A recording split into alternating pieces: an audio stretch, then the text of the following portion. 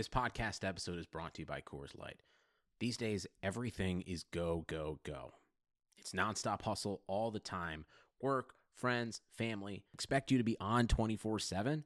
Well, sometimes you just need to reach for a Coors Light because it's made to chill. Coors Light is cold lagered, cold filtered, and cold packaged. It's as crisp and refreshing as the Colorado Rockies. It is literally made to chill. Coors Light is the one I choose when I need to unwind. So when you want to hit reset, reach for the beer that's made to chill. Get Coors Light in the new look delivered straight to your door with Drizzly or Instacart. Celebrate responsibly. Coors Brewing Company, Golden, Colorado. Blue Wire. Tagovailoa fires to the end zone. Touchdown! Alabama wins! Elliott dodged the eye of this national championship win. A deep throw by Lawrence. A lot of contact. Justin Ross broke free from it. He's down in the end zone. Touchdown, Clemson. Well, welcome into episode 122 of Press Pass. I'm Kayla Anderson, joined by my co-host Joshua Perry. And my goodness, we were just talking about how the weeks have kind of just come together. We've lost track of the days. And I know that you have gotten back on social media, though. So maybe that's why. Maybe you're so busy on there now, answering fans and biting back at them about hot dogs and stuff. I kept it light heading into the week because I was getting after some of these new voter laws over the weekend, and I just don't have the energy to pour into that. So we moved it over to a hot dog debate. Does ketchup belong on a hot dog? Mecca Don did. That's right. Yes. And so, if you don't know who he is a rapper. Can I call him like a rapper? Rapper attorney, attorney, right? Yeah, former walk-on at Ohio State. Yeah, right. He's done a lot of raps for Ohio State, and he's very into the sports scene. So yes, that was Mecca Don who started that. Yeah, and so basically what it came down to is he said that ketchup belongs on a hot dog, and that was the end of the debate. No. And I told him, if you're 7 years old, then ketchup may belong on a hot dog. But if you're a grown adult, then you put mustard on the hot dog. Maybe we can get fancy with some onions. We can do some dill relish. Yeah. I'll even go for the sauerkraut. Ketchup belongs nowhere near a hot dog. I don't understand that whole thing about ketchup being used on so many things and only ketchup being used on so many things. It's the laziest condiment ever. It is. It really, I don't think it's that tasty.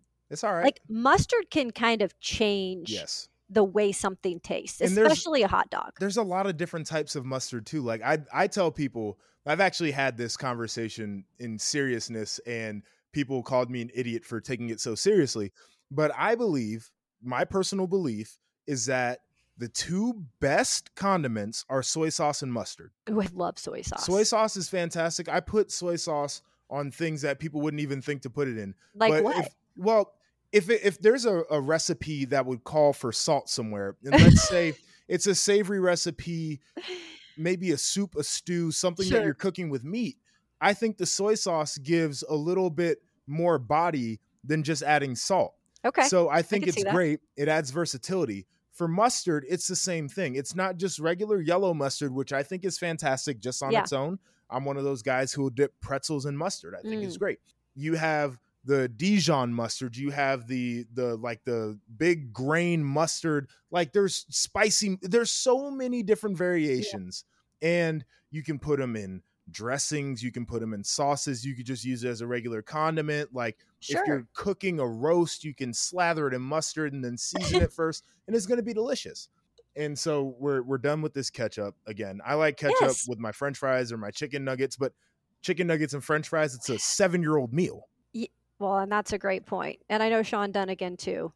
Yes. He mentioned that he's likes ketchup. Yes. So I'm disagreeing with you guys. Yeah. So there's that. And then I'll go before we get into the sports. I will say this. My next light up the timeline moment is going to be when I call grown adults out for drinking glasses of milk. Yeah, I saw that. What was that? That was like TikTok. I've put that on my timeline a million times. I've seen it 80 million times this week. Yeah, and I thought I had was going to watch it and then I got distracted. Yeah. So I don't know about the TikTok. I'll go find it because I'm a big believer that people just in general should not drink cow's milk. But if you're an adult and you're drinking cow's milk, I really have to question, like, are you actually an adult? Like, who's sitting there looking at a glass of milk thinking that it's actually tasty? Because it's not. I got in trouble when I was a kid because I would not finish my glass of milk at the table. And that was when I was a kid. Yes. I would pour it down the drain eventually. Sure. The only time that I would, drink milk is if I put it in cereal. Yeah. And I get that, right? Cereal and milk, totally understand. But it's not just like on its own, a glass of milk. It's disgusting. It's weird. It's gross. And the texture is gross. Yeah. And the milk was never really made for us, but that's a different conversation for a different day. Look for that on Joshua's timeline later this week. Yeah. Hey, we are here to talk some college football, right? After all, that's what we're here to do, but we like to have some fun as well. So spring football is in full swing, Joshua, and you've spent plenty of time at Ohio State doing the whole spring football thing. And I wanted to bring this up and pick your brain a little bit because I think people hear spring football and they're like, oh, football's back, football practice is back. But when you really think about it, while these teams are practicing, it's a little bit different for every program. And when you look at it, what's really the biggest thing you get out of spring football? So that's a really good question. And I think this year is very different than other years of spring football because you have now a couple of classes of athletes that have not ever participated in spring football. Typically, the freshman class would not have participated in spring football because they wouldn't have been there in the spring. They enroll in the summer. Okay. But since last year's spring was canceled, now you have a freshman class and a sophomore class, or I guess you have 2 years worth of student athletes who have never completed a full spring practice. Yeah. And so this is the time of the year where teams really get to focus on the fundamentals of playing football. Mm-hmm. Typically, it's basic installation of your offense and defense. You don't get too far in the weeds on the different concepts because you have young players that you're trying to develop just as football players. Regardless of what the scheme says, you want them to become better players. And the fact of the matter is you don't know how your game plan is going to change week to week during the season anyway. So you just want to make sure all the base concepts are learned. It's a very physical time of year as well because I hate to say it like this, but if a guy gets hurt during spring practice, he's probably going to be back during the season if you can rehab him properly. And so a lot of teams will end up throwing pads on for a scrimmage on a Saturday during the spring. You'll have multiple of those.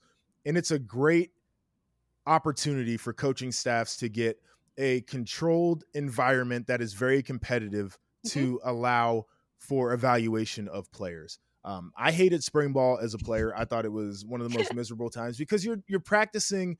It's rough. The practices can be long and there is no light at the end of the tunnel. It's like doing chores all week and then you don't get allowance at the end of the week. Oh. There's no game. So you're just out there practicing, but coaches really love it. It's a time for them to develop their teams. It's a time for the athletes a lot of times too. You've been putting in all that work in the weight room. Like, go see what you look like on the football field in the spring. Yeah.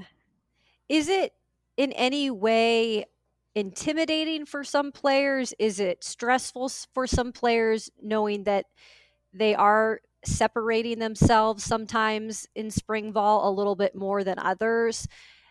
I just wonder as a player how much pressure you put on yourselves in spring ball compared to like practice right before the season, camp type of stuff. It can be both very stressful. And it can be one of those situations where guys are starting to feel that pressure mount. And I'll put it like this. During fall camp, there are a lot of position battles and competitions that are going on. But they're going on through the lens of how did this player perform during the spring? Because if it's still close at the end of camp, they're going to look back and say, okay, well, what does the body of work look like? Like, who can we trust the most, essentially, is what it comes down to. Yep. If you're a veteran player and you feel like you're running out of time, that's where it can become really stressful. Just because you have to make that impression. And by that time, they're probably onto the evaluations of the young players they really haven't seen a ton rather than a veteran player.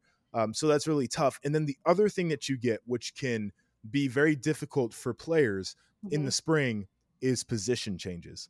Ohio State's got a couple of guys right now who one is moving from wide receiver to tight end. And you've got another guy, Demario McCall, who's a super senior. He's been around Ohio State forever. They're moving him to play corner on defense. He was a wide receiver for the 4 or 5 years he's already been at Ohio State. Talk about losing sleep. Yeah, and that's tough. It's really tough. But the thing about spring ball is, as much as you're competing and you're trying to put your best foot forward, if you're going to make a mistake, make it in the spring, because there aren't the games, right? The coach feels like he can, if you mess up in practice, he's going to put you back in because you have to get better. If you mess up in practice during the fall, coach says, I'm not giving you reps because I'm not putting you in the game. Mm-hmm. And so that's kind of the difference there too. Do they provide you with things to de-stress, to maybe relax when you have some time, downtime during spring football? I mean, what are the types of things that you would do to keep your mind right as a player? I'm always interested in that and what they provide you with too. So spring ball is very different because you don't practice every day of the week for the 15 practices. They space them out so they can have more time with meetings and everything else. Sure. So if it's a typical lift and meeting type of day, it's going to be way less stressful. And you would hope that your coach can sense the stress levels in the room and can speak to that when you're doing the film breakdowns, instead of being really high pressure. Like, hey, let's all relax. Let's just talk about this tape. Let's watch it. Let's try to learn from it. Which when I was at Ohio State, Luke Fickell was one of the best in terms of feeling what the players needed from him. Sure. The other thing that comes along with that is a lot of times there will be a Friday scrimmage or a Saturday scrimmage. And you won't have to come in if it's a Friday that Saturday or Sunday, or if the scrimmage is on a Saturday, you'll have the Sunday off. Okay. So you have the time to get away. And then probably the best thing is the weather is starting to break, and the oval at Ohio State or whatever the quad is on whatever campus you went to, people are out. And so you start to spend time with the student body, maybe not as much this year because, there's still restrictions. But this is the time of year where you also feel like you get to socialize outside of your football life too, which is nice. Yeah, which we always forget. You guys you have to have a life, right? Outside of the game. Supposed to, Is supposed to. It's great insight. I mean, I'm curious about it. I always like to utilize the fact that you played college football to kind of go inside the mind of a player, what it's really like, because we can always just look from the outside covering a team and say, this is what's happening. But it's hard to really get the feel for what these players are going through during a time like that. So we'll bring in some more things as spring football starts to progress, and hopefully we can talk about some of these scrimmages as they happen, some of these spring football games that are going to be happening soon. It's crazy how things are just like that. I mean, time flies when you're trying to exit a pandemic. Right? Oh, that's a good one. I like that. So I was doing a little research today, and I came across an article from Fan Nation. And the name of the article was, Does Michigan Have a Transfer Problem? The answer is and I thought this would be such a little fun subject to talk about, since we know Joshua just loves that state up north. I'm just joking. I'm being sarcastic here. So anyways, the article was going on to say, since January of this year, there has been somewhere between 5 to 7 players who would have likely played in 2021 for the Michigan Wolverines that have decided to leave the program. And then it went on to say, in the last 3 years, 60 players from Michigan have entered their names into the transfer portal. That includes scholarship players, walk-ons. Some of those guys have withdrawn from the portal. Some found new homes. Some are still looking. When it comes down to it, only Penn State and Maryland had more from the Big Ten over the stretch of time, which is 62. So your initial thoughts on, does Michigan have a transfer problem? Yeah. And so I'll say this, when you talk about only 2 teams in the Big Ten have had more, Penn State, which Penn State's a team that plays in New Year's Six bowl games. So our guys transferring because it's a hyper competitive environment there, and they're looking for somewhere where they can play. I would say that's the case. Maryland has had a number of issues within their program. I think Loxley is going to get them back on board. And part of his transition back to Maryland as the head coach was to kind of, whittle down the roster of guys who really wanted to be there. Yeah. So I can understand that. When you look at Jim Harbaugh, he's been at Michigan for entirely too long for players to not. How long has it been, by the way? When did he come in? 2015 was his first year. Wow. Yeah, he has been there a bit, huh? Yeah. And so for me, when I evaluate their program, I see two things, and we've talked about this. Number one, like, you can't recruit a guy from Nantucket, but they do. Ohio State's going to Florida and Georgia, and that's where Alabama recruits, and that's where LSU and Clemson recruit as well. Mm-hmm. And then you have Michigan, who's going to like Massachusetts and Vermont to try to get guys. Right. And so it's a bad combination there. I also think that Jim Harbaugh is the type of coach to just wear somebody out. Like, that's as simple as I can put it. Like, I just don't know how tolerable some of the antics can be, especially when the success doesn't match some of the craziness. That's a program with some real issues. And we talked about this when Jim Harbaugh had the restructured contract or whatever the case was, or the extension, how non-committal it was on both sides. Super low buyouts for either side to exit out of that contract. And I think that says a lot about how both sides feel about that opportunity. Jim Harbaugh was actively looking at NFL opportunities. Nobody wanted him. I think that Michigan was actively putting out leaks for coaches that they wanted to see how people would react to it. And I believe that they were having those back channel conversations with agents and everything, and it just didn't work out. Both of the parties in that situation, the university and the coach, are hostages in my mind. Yeah. And it's just a strange situation.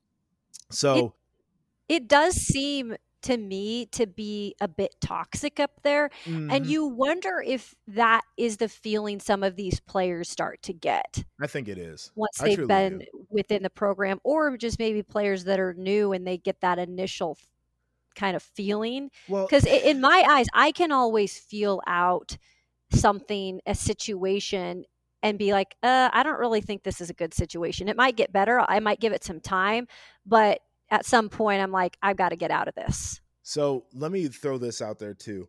And I'm not saying that Michigan intentionally lies in recruiting, because I don't think that's the way that their program's built. But every time they say, we're going to win a Big Ten championship, or we're going to get to the college football playoff, that is a lie in recruiting. And again, they're not saying it to be dubious. They're saying it because that's what they believe that their program can do. They just haven't done it. Right. And I think as a player, the idea that you were misled about what a team could do or what kind of success you could have also plays into the fact that you would want to maybe look at another opportunity. So how many of these guys feel like they came to a place that is a very historic, very traditional program, and they're not reaping the benefits of being in a place like that? Yeah. Michigan has sent a handful of guys to the league, but they're not doing it the way that their rivals doing it. You can look at Michigan State, and you can look at Penn State and some of the other teams in the Big Ten who are sending players to the league and be like, okay, I could have gone to any of those other places and I might have had more success as a player. I might have gotten a bowl victory, some jewelry as you leave. And that's part of the situation too. Yeah, and I just think when you talk about Michigan now, it's not in the way that you're saying, oh, so-and-so came out of Michigan, now is in the league, and there's so much success. Like you were saying, you hear about that. Tom Brady, and that's it. Right. Exactly. We're going back to Tom Brady always. Yeah. And speaking of quarterbacks, and we've talked about this numerous times, I also think there's an issue there with just not developing players. And specifically with the quarterback position, it's a bad deal. Like I'll say, like, I think that they have recruited some questionable players in the secondary, but they have not maximized them. So that's on the coaching staff 100% to bring players in and then make them not look as good. Right. But I think that they have hit on talented quarterbacks just in recruiting. Yeah. They have not done a damn thing with them. Yep. And Shea Patterson was supposed to be this guy. And then even the latest Joe Milton, and he's in the portal. Like, golly. I mean, come on now. It's a real issue. And when your head coach it'd be like Urban Meyer having bad wide receivers or Ryan Day not being able to coach a quarterback. Yeah. That's a bad situation. Yeah, a situation that's not getting better, but yet it seems like Michigan's just tolerating it, which in my eyes means that they're putting their program back further and They further. are, But that's 100%. their problem, Yep. not ours. So we So snarky. I know, right? I guess it's just because I'm feeling confident today in my work gear. You know, usually I'm hair up, no makeup, but you know, There we a go. gal gets dressed up a little for work, and you got some confidence going here. The economy is made up of real people doing real stuff, and it affects everything. Which you obviously know since you're a real person doing real stuff. Marketplace is here to help you get smart about everything beyond the what of the day's business and economic news. We dig into the how and the why with the real people driving our economy. From big tech and interest rates to small businesses and what's happening at the Fed. Marketplace breaks it all down so you don't have to. Listen to Marketplace wherever you get your podcasts. So leading up to the draft, we're going to give our breakdown on some of the players we like. Some players maybe that just have interesting stories or connections to former players in the league. So we're going to start today, and I'm going to throw it to Joshua to kick it all off. And you have a player that I have actually done a little bit of research on because the Tennessee Titans could be looking for a wide receiver in the first round. Yes. And this guy you're going to bring up is a very popular name out of the Big Ten. He is a popular name, and he's earned all of the respect that he's garnered. It is Rondale Moore. Now, quick story on Rondale. One of my coworkers at Big Ten Network, who's no longer with us, called him Rondale on air. I'm not going to drop any names, but yeah, that's he can't do that, especially when it's one of the conference's top players. Is that why he's not there anymore? No, I'm just joking. Well, part of the reason, but I'll continue. Rondale Moore was one of my favorite players to watch. The biggest issue is we didn't get to watch him a ton because he was out with the injury in 2019, and then 2020. This is a shortened season. And he spent a lot of it on the sidelines recovering from injury. The thing that he does well as a receiver is everything. He's electric. You can move him around in formation. You can toss him the ball out of the backfield, and he can make people miss in space, a definite mismatch against linebackers in all the way down into the secondary. He's got thickness in his lower body to be able to power up against some of the skinnier secondary players. But you can also put him on routes downfield, and he'll do a really good job there for you as well. He tracks the ball really well, natural hands as a wide receiver. I am very impressed with him. Now, if I'm going to do this properly, I got to do the knocks on him. Yeah, no, that's what we want. Absolutely. Yeah. I've got no on-field knocks, basically. Like I'm impressed with everything he does on the field. He was unguardable in the Big Ten Conference. Okay. The biggest issue for him are probably two of the biggest issues that you would hate to have as a player of football. Is he's a smaller guy at 5'7", 180. So like I said, 180 at 5'7", though, he's a thicker built guy. He's short. Thick legs.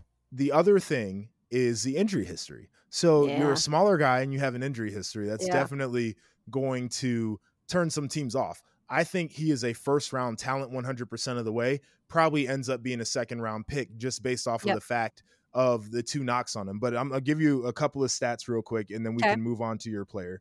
4.29 at Pro Day in the 40-yard dash.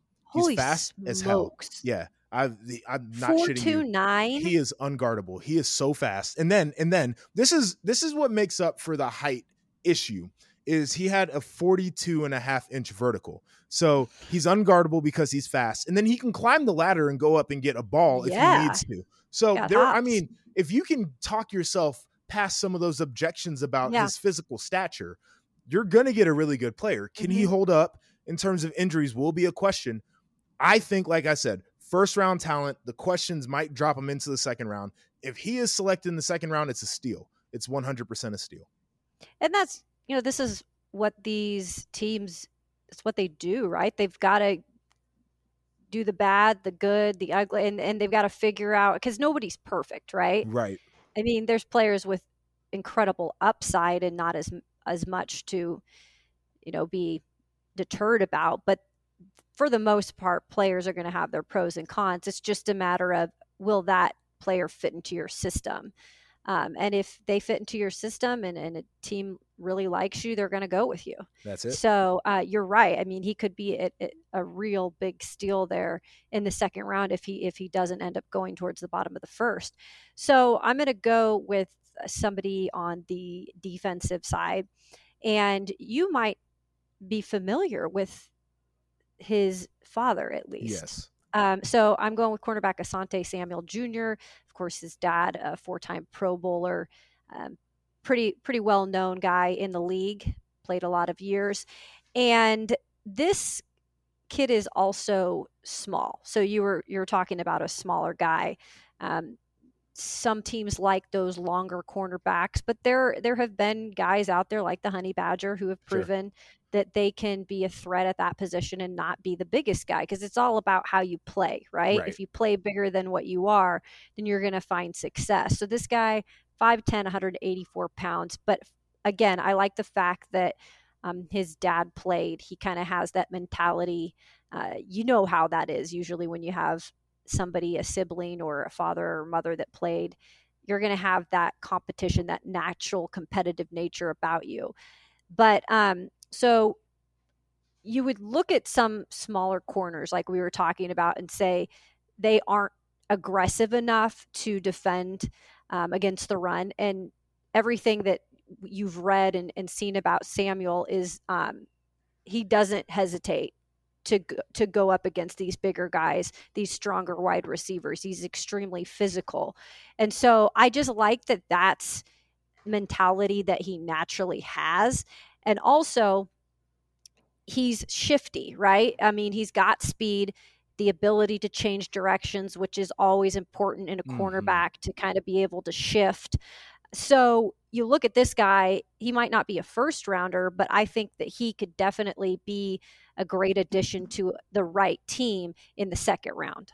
So let's talk about a couple of things you said. The size thing, right? Everybody wants the 6'1", 6'2" corner nowadays in football. But you talked about his quickness. When you get a 6'1" or 6'2" corner, they're probably going to be a higher cut guy, and what that means is that their center of mass is going to be higher off the ground. Yeah. And any of you who were physics nerds in high school would know that makes it harder to change directions the further the center of mass gets away from whatever that anchor point is.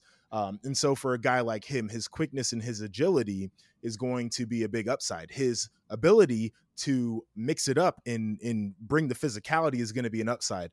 But I think in the evaluation process, this is going to help him out probably more than anything. Your dad was not just a pro, but he was a great pro. Yeah. And when NFL teams evaluate players, one of the questions that they ask is, can they handle being a pro, or do they have what it takes to mentally make that transition into becoming a professional player? And when you have like you said, a sibling or a father who was not only a pro, but they were an elite player, then that answers some of those questions about that person's ability to transition into the professional game. I agree. And that's a great point. It makes you just feel a little bit more comfortable with all the other things that go along with off the field and the mental part of the game, just because, you probably have been around that person for all your life, and it's only natural for you to pick up those tendencies. And some of it is just natural, in my opinion. So yeah, these are two guys that, like we said, probably will go more so in the second round, but that's why I think it'll be fun to bring these prospects to the table every week, because when you're watching the draft and you see some of these players go and maybe they'll go to your teams, you can be like, oh yeah, I know a little bit about this guy. So again, we'll be bringing that to the table every week here leading up to the draft, which is at the end of the month. I can't believe it. It's already almost here. This year is going fast. It's going fast, but it's slowly opening up. So I think we're going to have so much more to talk about this year when it comes to football, and maybe in a more regular way. But again, still got to do our parts to get to that moment that we're all like, okay, things seem normal again. Well, we appreciate you guys again hopping on, listening to another edition of Press Pass. Joshua, where can they go to find you, my friend? You can find me on Twitter and Instagram at RIP_JEP. If you want to talk about hot dogs, that's cool. If you want to talk about milk, we can do that too. Ooh, and the two together too. That just sounds so bad, right? Don't they do that in the hot dog eating contests where they have to they dip it in? Well, I guess it's water. Well, some of them do like some of them juice or lemonade. Or I know. Well, the water probably looks milky just from all the dipping. That's exactly what it's. I mean, that is an awful combo. Please don't try that at home. Okay, you can follow me on Twitter and Instagram at Kayla Anderson TV. Have a great week, you guys, and we'll be back here next week.